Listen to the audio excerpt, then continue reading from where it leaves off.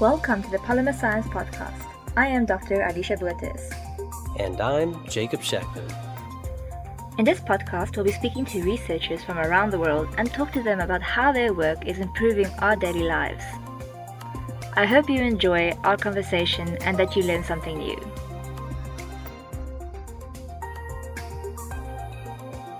Hi everyone, it's time for another educational episode. Today we are talking about electrospinning. You may have heard me mention it a few times during our interview sessions. Electrospinning has gained popularity. I first started using it as an honors student, and it has become one of my passions. It is a robust instrument and is applicable in many fields. It is most commonly used in packaging, cosmetics, biomedical and pharmaceutical applications, and even in food preservation. This episode is just a quick introduction to electrospinning, and I will definitely expand on the application of electrospinning more in the next part of this series. We will talk about how electrospinning is used in applications such as air filtration, as biocompatible grafts for tissue engineering, and even in drug delivery systems, where the electrospun fibers or electrospray particles are used as bioactive materials. There are also various types of polymers that are used and selected for these applications, and that I will also expand on more in a separate part for this series. So the history of electrospinning begins in the 16th century with William Gilbert. He was investigating the magnetic and electrostatic behavior and observed that a piece of amber that was suitably electrical charged and brought near a droplet of water would form a cone shape, and a small droplet would be ejected from the tip of the cone. This was the first recorded observation of electrospraying. The process of electrospinning was patented by J.F. Cooley in May 1900, and then in 1914, John Zeleny published work on the fluid droplets and attempted to mathematically model the behavior of fluids under electrostatic forces. So firstly, what is electrospinning? What is an electrospinning instrument, and what is it made of? The components of an electrospinning instrument is very simple. Firstly, you will need a syringe with a capillary needle. Then you will need some sort of syringe pump that can keep the flow rate of the solution within the syringe constant.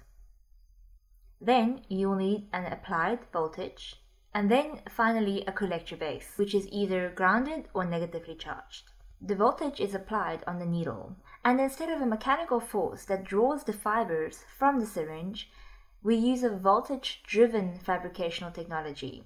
This means that when the solution is pumping through the syringe and finally through the capillary needle, it forms a cone-like droplet, which is called a Taylor cone, which is from Geoffrey Taylor, who worked with electrospraying in 1964.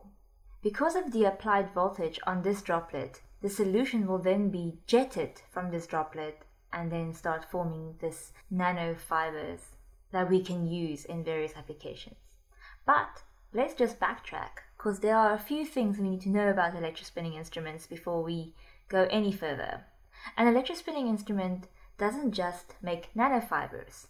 You can have electrospinning, which is where you want to synthesize nanofibers, but you can also do electrospraying, which is then where you create nanoparticles or nanocoatings. These types of nanoparticles and nanofibers can be synthesized with synthetic polymers or natural polymers. So let's go by a stepwise approach on how we would go about electrospinning. Firstly, you would have to select a polymer that is suitable for the application that you require, and then you would have to go and find a solvent that dissolves this polymer but is also volatile, so it will evaporate during the electrospinning procedure. Then you will have to find a syringe and a capillary needle that suits your polymer and the viscosity of your solution. You will also select a pump wherethrough you can control the flow rate of your solution pumping through your syringe. Then a high voltage is applied to the needle during the pumping of the solution. As the voltage is increased, the electrostatic repulsive forces influences the solution coming from the needle and creates a cone shape called a Taylor cone as mentioned. This jet that is ejected from the Taylor cone becomes projected from the droplet and is whipped into a spiral-like motion due to the electrostatic forces caused by the applied voltage. During this time, the solution becomes entangled and causes nanofibers to form. This is also the time where the solvent is evaporating. The dried product is then collected on the collector base, and this collector base is usually negatively charged or grounded. Different types of needles and instruments can be utilized to scale up this procedure for larger companies and for mass production of nanofibers. You have three basic types of electrospinning. You have the single electrospinning, which is a simple process where you select one polymer and work with that. Then you have a multi-electrospinning procedure, where you can blend two polymers together. And then you have the coaxial electrospinning procedure, where you use one capillary needle inside another needle, which separates incompatible ingredients and then causes encapsulation. This usually gives us a core shell structure, and in many applications the core can be the bioactive ingredient, which is then coated by the outer shell. Or, in some cases, the core was simply the scaffold or the structural material or filler, and the outside exterior shell, the coating, is the bioactive ingredient. So if you're interested in making nanofibers and not nanoparticles or nanocoatings, or vice versa, there are a few parameters that you need to take into account in order to be successful in this electrospinning or electrospraying procedure.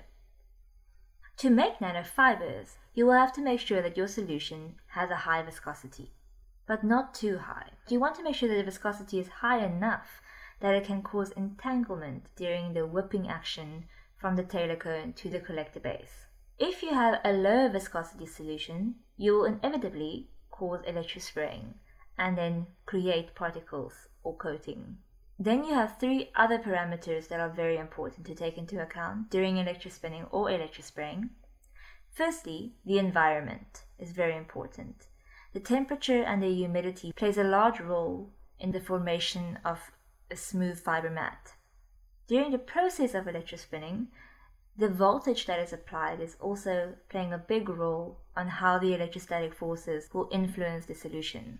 And this can be varied and lowered or increased as needed.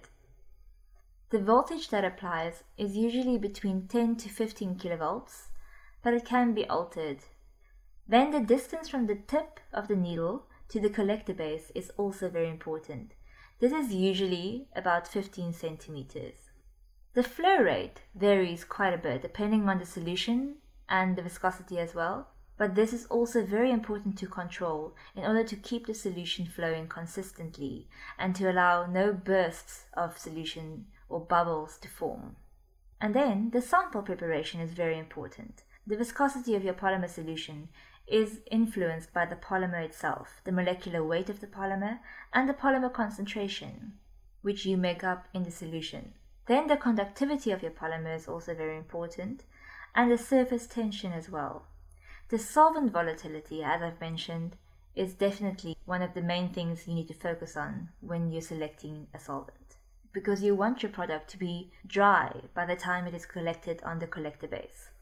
So finally, when you successfully electrospun or electrosprayed, you will end up with a fiber mat or coating that has particles or fibers of a nanometer scale.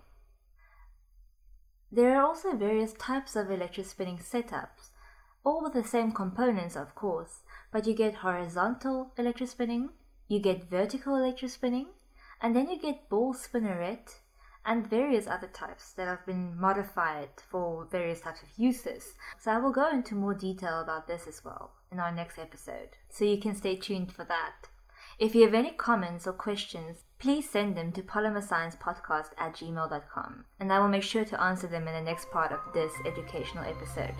Thank you so much for listening. I hope you found it useful. Thank you for your support and have a great day.